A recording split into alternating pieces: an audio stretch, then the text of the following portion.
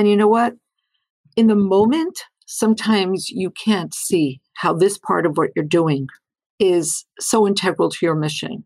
And it doesn't feel scintillating. It's not exciting. It's only with time and with remove that we can begin to see that.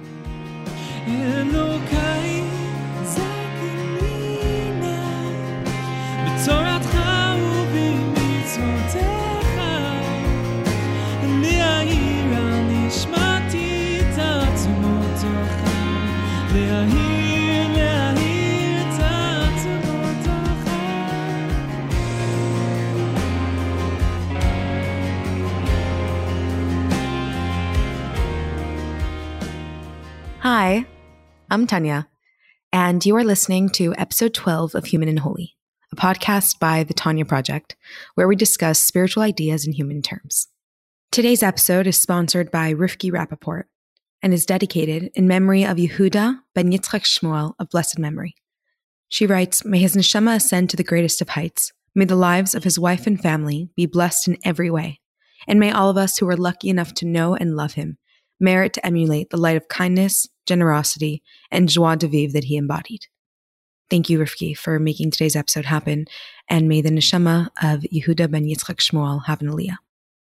To sponsor an episode or become a supporter on Patreon, please reach out at humanandholy@gmail.com. In today's episode, I interview Rivki Slonim, who is a world-renowned author and lecturer, and also, more personally, a dear role model to me since the day that I met her. I met Rivki when her son married my sister. I was 16 years old. I was deep in my own teenagehood and really thirsty for strong female role models who were committed to the Torah, but still fiercely and uniquely themselves. I remember writing in my journal after meeting her, "I am just glad that someone like Rivki Slonim exists," as an example to me of what it looks like to be unapologetically yourself, searching for the answers that you personally need, while still maintaining an unwavering commitment to God. Growing up, the topic of Kabbalah Sol made me cringe a little.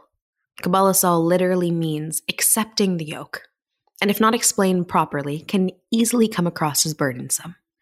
Today, Rivki shares her personal journey with Kabbalah Sol, how she had to confront it head-on throughout her life, and how submission to God is actually the greatest gift we can give ourselves, one we sometimes cannot recognize in the moment. I really can't think of a better person to address this topic than Rivki. She's one of the most dynamic, full, and independent-thinking women I know. And she answers this question: what does it mean to submit ourselves to something higher? And how does that submission lead us to a place that we could never reach on our own? Hi, my name is Rivki Slonim. My husband and I direct the Rohr Chabad Center for Jewish Student Life at Binghamton University. We've been doing this for 36 years. We're just getting started. That's the main thing I do. There's some other things I do, but that's our shlichus. That's the heart and soul of our lives. Teaching is my drug of choice. I do a lot of teaching, both here and I lecture in various places. I've done some writing, edited 2 books, and generally just like to share ideas and engage with people. Nice. So first of all, I just want to say that I'm so excited about the topic that you chose. When you mentioned that topic, I thought, I don't want to hear anyone else in the world talk about Kabbalah Sol other than you, literally, because I feel that you're such a full and dynamic person, and your personality is not in the slightest bit submissive, which is sometimes what comes to mind when people think of Kabbalah Sol. So I think it's going to be really meaningful to hear from you specifically talking about this topic. So if you could start by sharing what is Kabbalah Sol for the uninitiated or for anyone really. What is Kabbalah Sol according to the Torah, according to Chassidus? Well, literally the words Kabbalah Sol or Kabbalat Ol means to take upon oneself the yoke. And specifically within the construct of Jewish theology, it's about submission. It's about unequivocal devotion to God's word, to God's will. And it takes particular prominence, I think, in Hasidic teachings and in Hasidic thought, where on the one hand, specifically Hasidus Chabad, there's so much emphasis on the intellect, the intellectual inquiry, the emotive journey. But then there's a level of Kabbalas Ol, where one simply submits. And it's a very important concept, both philosophically and in the everyday life. When would you say that you personally began to develop a relationship with the idea of Kabbalas Ol when you first took a hard look at it as something that applied to your life? That's a hard question. Having been observant all of my life and raised within the Hasidic tradition all my life, I would have to say that Kabbalas Ol runs like a major artery through everything. But I would say that there are at least two ways in which this has been very personally instructive and meaningful and impactful in my own personal life. One would be vis-a-vis my exploration of Jewish women and Jewish law. When I came to Binghamton, I was catapulted into a situation I did not foresee. At the time, a lot of the major players in the academic and otherwise field of Jewish feminism actually taught at Binghamton. And I was just pummeled by questions, which sent me into my own personal exploration and journey. And Kabbalas Ol is a very important part of that, because there are still going to be issues that rankle or I find abrasive. But there's a sense of, I understand that it's not about me, and it's not about my feelings, and it's not about my access, and it's not about my parity with anybody else. It's about submitting to a larger goal, a larger vision, the will of God. I would say the other big time that this notion played a role is in being privileged enough to conceive children, and the pregnancies didn't get easier. I'll just say that. Right.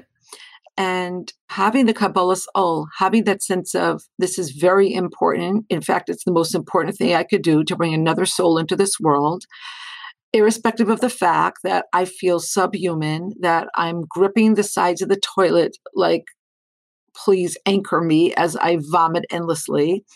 I look into my closet and there are more and more things that don't fit. The zippers don't tell lies.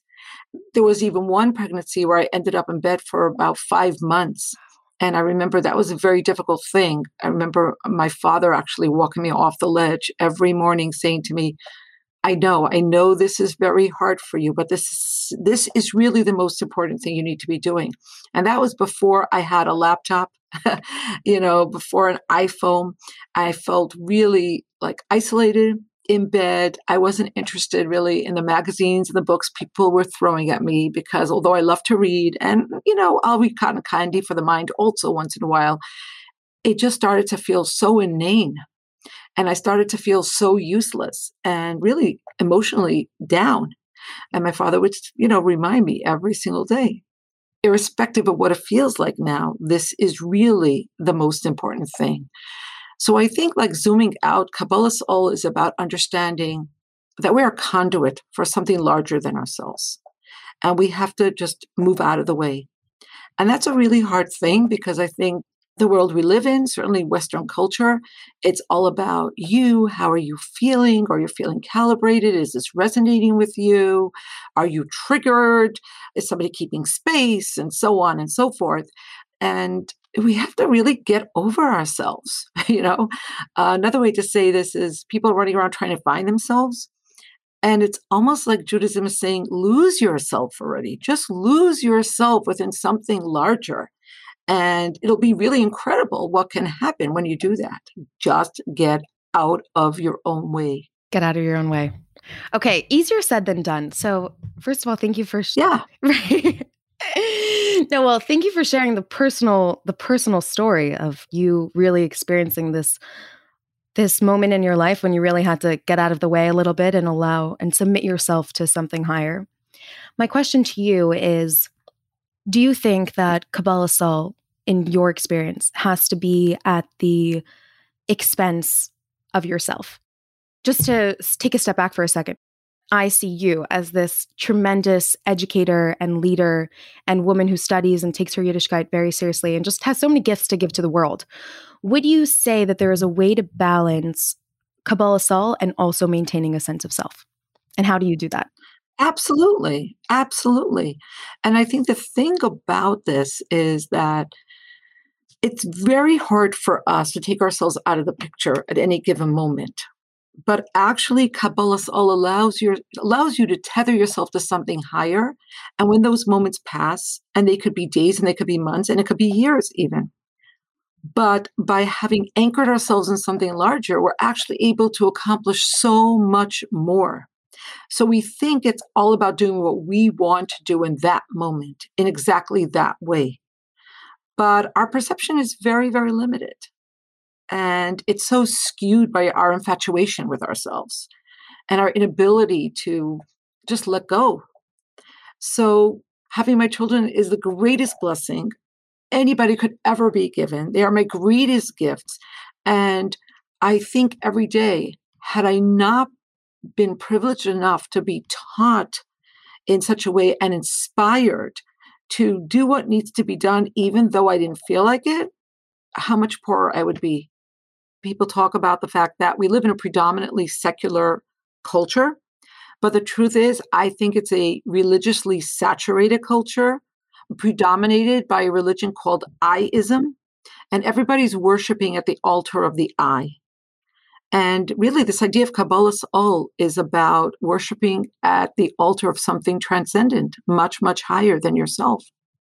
So actually, I think this concept lies at the very bedrock of Judaism, because when God says to Moshe, I want to give the Jews the Torah, go and tell them this, the Jews respond by saying, Na'aseh v'nishma. We will do what it is you ask of us, and then we'll study, and then we'll ruminate, and then we'll contemplate. But first we'll do. And that's really pivotal. So you're saying it's not about not contemplating, but it's about what comes first. Like first the submission has to happen, and then the contemplation, the thinking, and then the I can come in.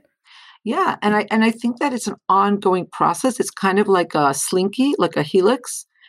It's always going to be an interplay of submission and learning. And then when you learn more, there has to be a higher level of submission, which is followed by a higher level of learning, which is followed by a higher level of submission, which is followed in turn by a higher level of understanding. But the Hebrew word chachma is really about the kochma, the ability to ask what, the ability to come to a place where you recognize that you really don't and can't know certain things. Can you give a practical example of how this idea plays a role in your life currently? So you mentioned there's more learning and then there's more submission, and then there's more learning and then there's more submission. So I imagine that the submission that you experience currently looks a little different than when you were vomiting over the toilet with your babies. So what type of submission do you experience now on a daily basis, or need for submission do you experience? Well, I think it's always going to be about the things that you don't necessarily want to do, but have to be done. So for me, I love studying. I love teaching. I'm working on a project now and I get very immersed in that and I like working on that. I love spending time with the students. But there are other things that have to be done to keep this organization afloat that I don't absolutely love, but it's part of it. It's got to be done. And it's holy. And God is in those details just as much as in the soaring moments of inspiration. You're saying like things like cooking or finances or just really practical stuff. Yeah, exactly. Just got to be done. It's gut work. It's gut work. Is there anything that you do to make that submission more pleasant, or you just really focus like, okay, I'm surrendering. I'm doing what I have to do? I mean, I think surrendering means somewhat counterintuitively not focusing on your surrender. Oh, interesting. Just get off of yourself already. Just do it. Just shut up and do it. My maternal grandfather, I was very privileged. I grew up in the same home as my grandparents and spent a lot of time with them. And there was something that he would repeat often. You know how everybody has certain teachings that are just so seminal that they're always bubbling to the top. And he spoke about the time that the Frierdiker Rebbe, the Rebbe Rayatz, the sixth Lubavitcher Rebbe, delivered a Hasidic discourse, of all places, in a train station. It was a very precarious time. It was a very perilous time for the Rebbe and his Hasidim. They risked their life just to come and see him. And he delivered a teaching on the words, Yehi Hashem Elokeinu imanu, kasher haya im avosenu, al yazvenu v'al yitshenu. May God be with us like he was with our forefathers. May he not leave us bereft. May he not abandon us. And he asked, why do we say that? We should just say, let God be with us. What do we really mean by saying, let God be with us like he was with our forefathers? And he explained that the forefathers of that generation had tremendous self-sacrifice, mesiras nefesh, which is very highly linked with the idea of Kabbalah Soul, which we started with, submission. Because when you completely submit, you will sacrifice anything for that goal that you submitted to. And he said that, the forefathers of that generation, they had tremendous mesiras nefesh, they had tremendous self-sacrifice, but they didn't dwell on it. They didn't think about it. They didn't see themselves as practitioners of Kabbalas Ol or mesiras nefesh. They did what they had to do. And so now we ask in our own time that God should allow us to be in his presence. God should not leave us bereft of the ability to do, and similarly, not be wrapped up in how much we're giving up for him, but to realize and be able to contemplate the absolute pleasure of being in that and the privilege of being in that relationship. Wow. And I think if they needed to hear that then, I don't even know what to say about us. We're living through a global pandemic and everybody's talking about how it's unprecedented. Us with our Uber Eats and our Netflix in our warm homes and comfortable lives. And it's unprecedented. I mean, people live through wars. People live through such travail that we cannot even imagine. So yeah, it's very connected. This idea of, not spending our entire life taking our own inner temperature, not getting stuck in our heads, just do it. I feel like that brings such a unique angle. Having Kabbalah Soul, but not being so wrapped up and consumed by the fact that you're having Kabbalah Soul. Yeah. It's not about what you're feeling. That's the point. But practically speaking, I'll just speak for myself. I'm 22, very young, definitely. I mean, I don't know which generation I fall into, but definitely in that I generation. What practical tips would you give to incorporating that type of submission that isn't like a self-obsessed submission? Not this oh, yes, I sacrificed my entire life for God. But just yeah, of course, I'm so grateful to be able to do this. I think that learning is a great source of inspiration. And when we're inspired about what it is that we're spending our life doing, they say, if you love what you do, you won't work a day in your life. So this is that same concept, but on steroids. If you have found your calling, if you realize you're part of something larger, it's really just about doing as much as you can do. Just grab each day, grab each moment, grab each opportunity, and spend less time ruminating and contemplating and assessing and analyzing how you feel about it. And if it's resonating with you and if you're calibrated, and just do it. Soon we're gonna be up to the parsha where God says to Moshe, when they're at the Sea of Reeds, the Yam Suf, and there's such a tumult, and some Jews are saying, let's fight the Egyptians, and others are saying, let's just throw ourselves into the water and commit suicide, and others are saying, let's go back to Egypt, and others are praying, and God says, you know what, everybody? Vayisa'u. Just go forward, travel. Just go. Do it. Go. Do you think that there's any worth to taking your inner temperature, recognizing that it's hard, and then doing it anyways, as opposed to kind of just do it. Just do it without, feeling that's okay about it. Listen, I don't want to give the impression that I'm like this tzaddikus, this righteous person, and constantly, just wrapped up in all these spiritual ideas and doing everything I have to do. That is definitely not the case. So yeah, I mean, sometimes things are going to be hard. Okay, so sometimes things are hard. Okay, so acknowledge that and then do it, even though it's hard. I mean, there's just no other way. People don't become Olympic winners by not practicing every single day. And it's really tough. It's really hard. Every single day getting up and doing it. You don't win any races like that. You don't become a world-class musician in a vacuum. Everything worth accomplishing is going to take a lot of work. It's going to take time. It's going to take discipline. And I don't like this word, but yeah, sometimes it will take sacrifice. And that's okay. How much sacrifice is okay? As much as necessary. Come on. Here's the counterintuitive thing. This is actually how we thrive. This is actually how we find what's really stuck inside of us. You know how they say, like, we use a very small percentage of our brain? I think we use a very small percentage of all the power and gifts we've been given. And sometimes we just have to be squeezed for that wine or that olive oil to come out. This is a counterintuitive truth that the more we give, the more we get. That's why I don't like the word sacrifice. We're not sacrificing anything. Right. It's a privilege to be able to accomplish. It's a privilege to be able to do a project, even if it's difficult. That's a good point.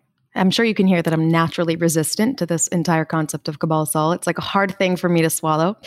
I like what you said, that if you're committed, and that resonates with me, dare I say, but it does really resonate with me, which is that if you are committed to something and you're really committed and you're committed to any project or any profession or to God, then yeah, sometimes it will take submission to the higher purpose, whatever that is in your life. And if that's God, then right. I mean, anybody who's gone to medical school will tell you the same thing. Law school. I mean, anything is going to take, submission to the goal. We're just very privileged that we get to submit to the master of the universe. You have to have an equal amount of passion and commitment and excitement and feeling of choice to God that you would if you chose to go to medical school. So you have to be aware. Being connected to Hashem is something that I want so badly that I will do what it takes. The same way that a doctor will literally sacrifice 10 years of his life to be in medical school. Yeah, I would say the difference is that you need to have equal parts passion and humility. That is the most important part of the equation. Because when you choose a path, whether it's your career or your avocation, whatever it is, it's your choice. And you'll do what it takes to follow through. If you have that type of grit and determination and tenacity and ambition, you'll do what it takes, right? But that was your plan. The difference here is that with Kabbalah Sol, it's God's plan. And sometimes it will conflate with your plan, and you'll find yourself very easily and comfortably within that plan. And sometimes it's going to take Mesiras Nefesh. Sometimes it's going to take Kabbalah Sol. I think that's the difference. The humility has to be in the equation. How would you define humility in Yiddishkeit, in Judaism? I think humility comes from God consciousness. And that's really the story of our lives. Self-consciousness vying with God consciousness. And humility is about trying to put God consciousness before consciousness of the self. Always, always, always, or as much as possible. Really realizing how small we are, how transient, how ephemeral, how fleeting, how vulnerable. Do you think it's a goal to try to align your desires with God's desires so you don't feel like you're sacrificing on a consistent basis? Yeah. And I think that that's what learning does. Learning allows you to climb in love with God, if I dare say, and climb into that alignment. But it still doesn't mean that at any given moment, there isn't going to be something that's going to come up that's not exactly resonating with you or not exactly what you want to do. But generally speaking, yes, of course, we hope to be in alignment. And Hasidus Chabad is really all about that. It's really all about the process of conceptualizing our relationship with Hashem, our great privilege in being in that relationship, understanding just how small we are, and at the same time, just how much we mean to God, and just how important our every action is.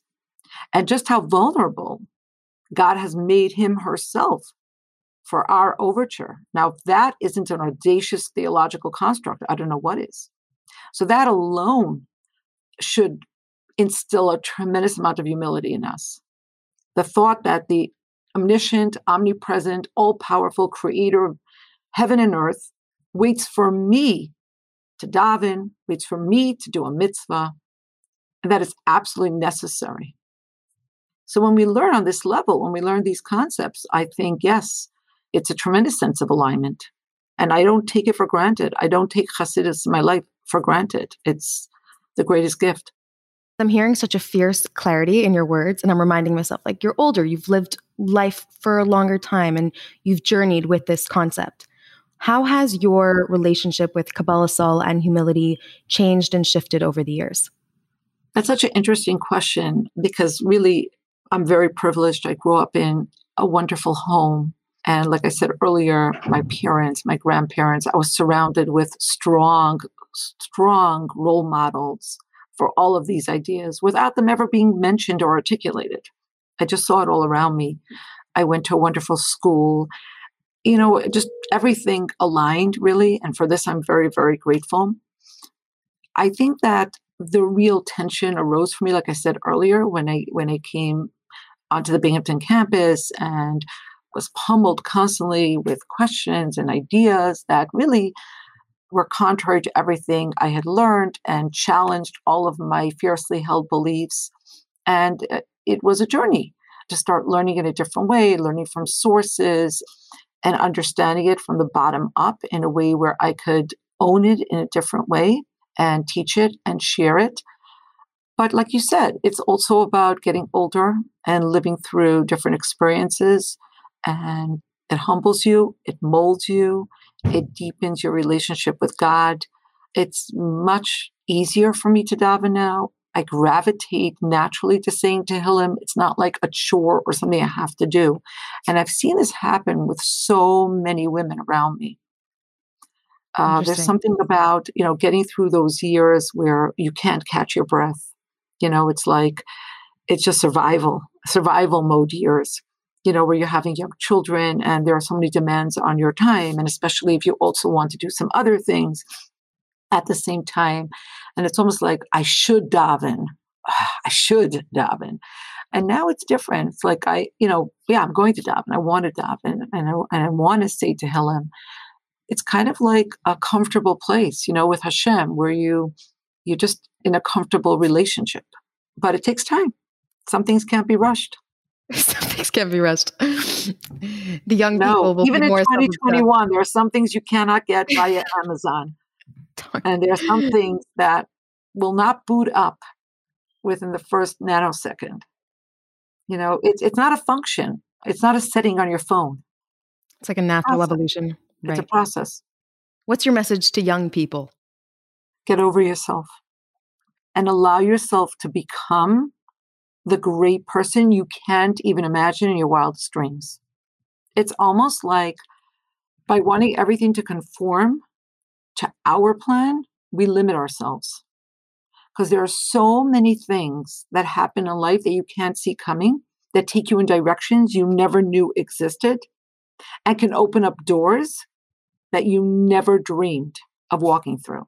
That's a beautiful point. When you allow Hashem to take over and you stop trying to micromanage what you can accomplish. Yeah, anybody who's, read anything about the 12 steps, no, you got to let go and let God. That's what Kabbalah Sol is about. It's about submission to something larger. Somebody very smart once said that God created man in his image. And ever since, we've been trying to return the favor. We got to stop that. Right. We got to realize that, no, it's not our job to create God or God's will. It's our job to submit. You are someone who really advocates for women making time to learn Torah and to study and to teach, etc. So if a woman naturally wants to study and wants to teach, but she feels that at this time in her life, God wants her to submit to childbearing or child raising, would you say that it's time to submit or the two could coexist? Everything in my personal background has led me to believe that the two can coalesce.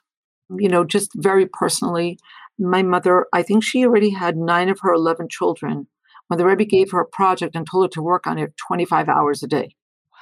And he wasn't trying to be clever or witty. He was telling her that this needed her attention, her all-encompassing attention at that time. So being a mother and doing other things, those two are not mutually exclusive. There are times where one is going to have to eclipse the other for whatever reason. But generally speaking, I think we got this. I think we could chew gum and walk at the same time.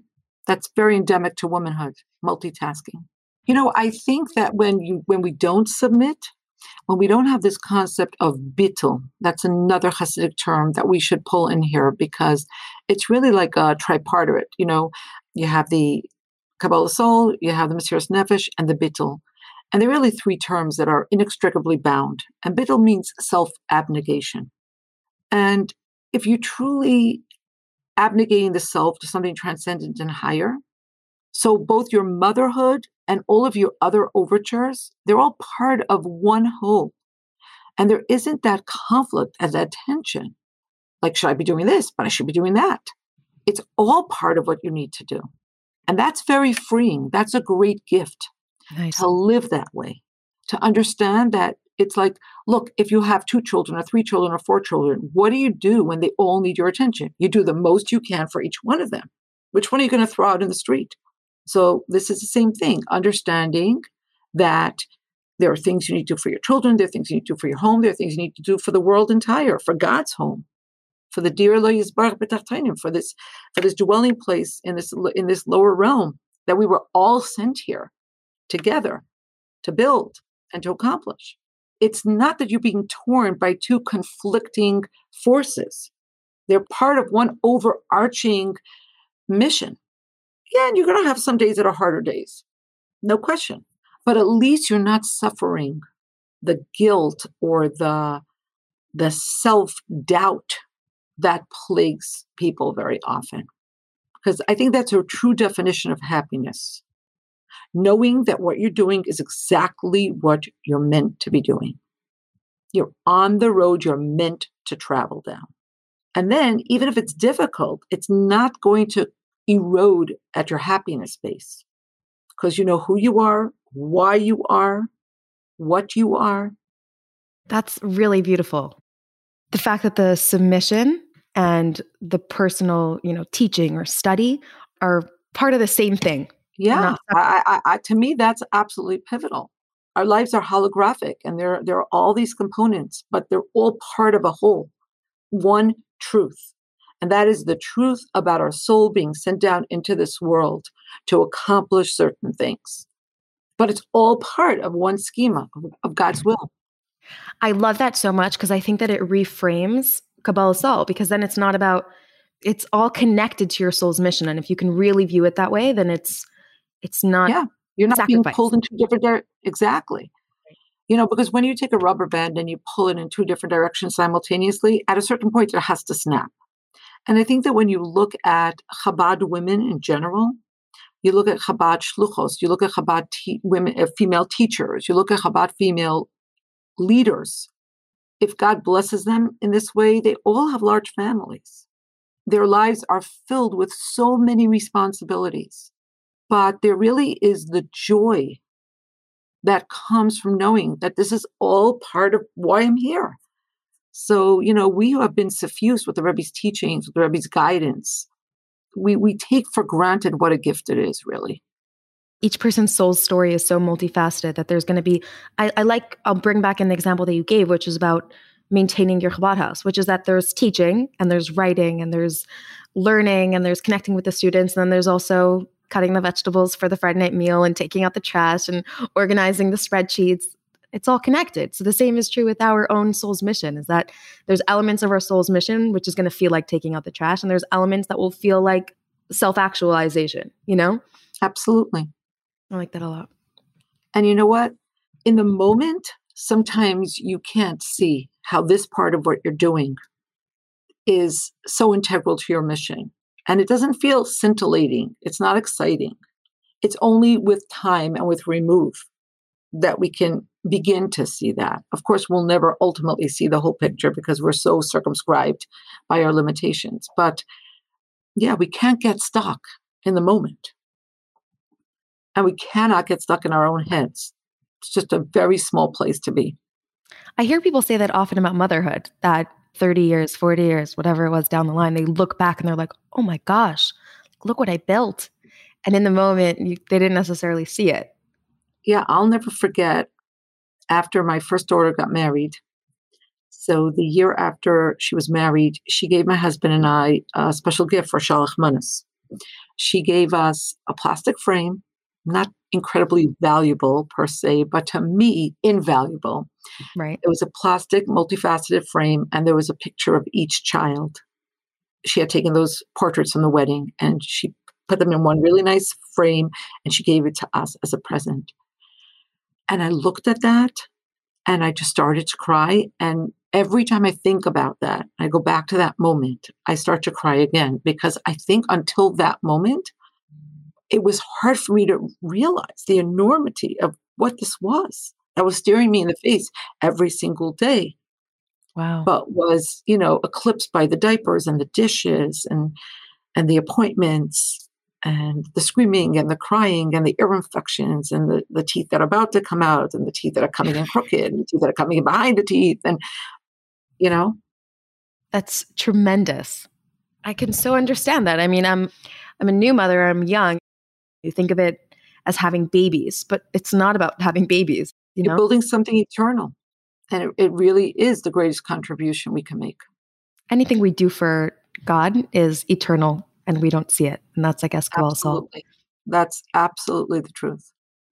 What about those moments when there are two things vying for your attention and you don't know which one God wants from you? So you say, okay, I'm willing to submit and I'm willing to surrender, but I don't know what Hashem wants from me in this moment.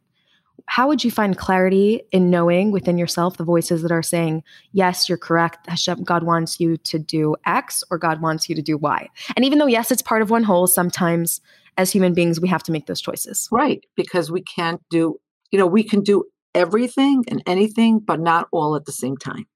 I would say that that's why having a mashpia, a spiritual mentor, is so important. Because ideally that person is older, has a little bit more life experience, has the objectivity that comes with remove, and can try to be helpful in that department. I mean, it's true in every area of life. Every psychiatrist needs a psychiatrist. Every physician needs to have a physician. Sometimes we can't do it for ourselves. We need somebody outside of ourselves. How would you pick apart the voices in their head, and how would you determine if something was... I mean, obviously, it's a lot more nuanced than that. I'm saying a situation would be more complex. But would you have any benchmarks kind of for what that would look like? Nothing terribly mystical. I think it would begin with logic. Let's say this person has a certain amount of time and there are these two opportunities. Which one are they better at? Which one is more important in terms of contribution to the community or the world at large? Which one is more pressing? Those would be some of the questions I would ask. In order to Which one can only this person do? There might be things other people can do. And going back to motherhood, my aunt went through a time where she was having great difficulty. The children were coming very quickly and with very little time between each one. And she ended up going to see the Rebbe in a personal audience in Yechidus. And she cried and she said, I just, I can't do this. And the Rebbe looked at her and he said, only you can bring these souls into the world. But there are many other things that can be done by other people. So I think that's a very important part of it, making choices. What can only I do because God has vested me with certain talents or certain strengths or certain perspectives that other people can't do? That has to be an important part of the equation. Oh, nice. That idea, for example, getting cleaning help. You don't have to submit all of your physical energy to cleaning and laundering constantly. Why would you do that? Right. That's not Kabbalah Sol. That's a waste. Right. Terrible waste of time, resources, your physical, emotional, psychological bandwidth. That's no way to waste it. So you want to prioritize what is irreplaceable about you as a woman. Part of that is childbearing. Absolutely. And then work from there. And then when you have to submit, with confidence, because I think that's important, is that when you are submitting and when you are surrendering, again, I hate that even I keep saying it because I love that point you made at the beginning, is that the surrender shouldn't be so self-consumed. But when you do consciously make a choice, like I do this for you, Hashem, you should be confident that, this is what he wants you to do and you're not being silly. Absolutely. Absolutely. And that brings us back to how privileged we are, because we have teachings that tether us to what's eternal and absolute and valuable and enduring. It's not like we have to guess. Yeah, we have somewhere to look. Thank you for your time. Thanks for sharing your wisdom and life experience. I have to say, I felt like you were so pointed in a way that I could really appreciate, and in a way that made me wince in a good way. I was like, ooh, this is something I need to hear. And I'm sure I'm not the only one, So thank you. Well, thank you for having me. It was a real joy. And go, girl.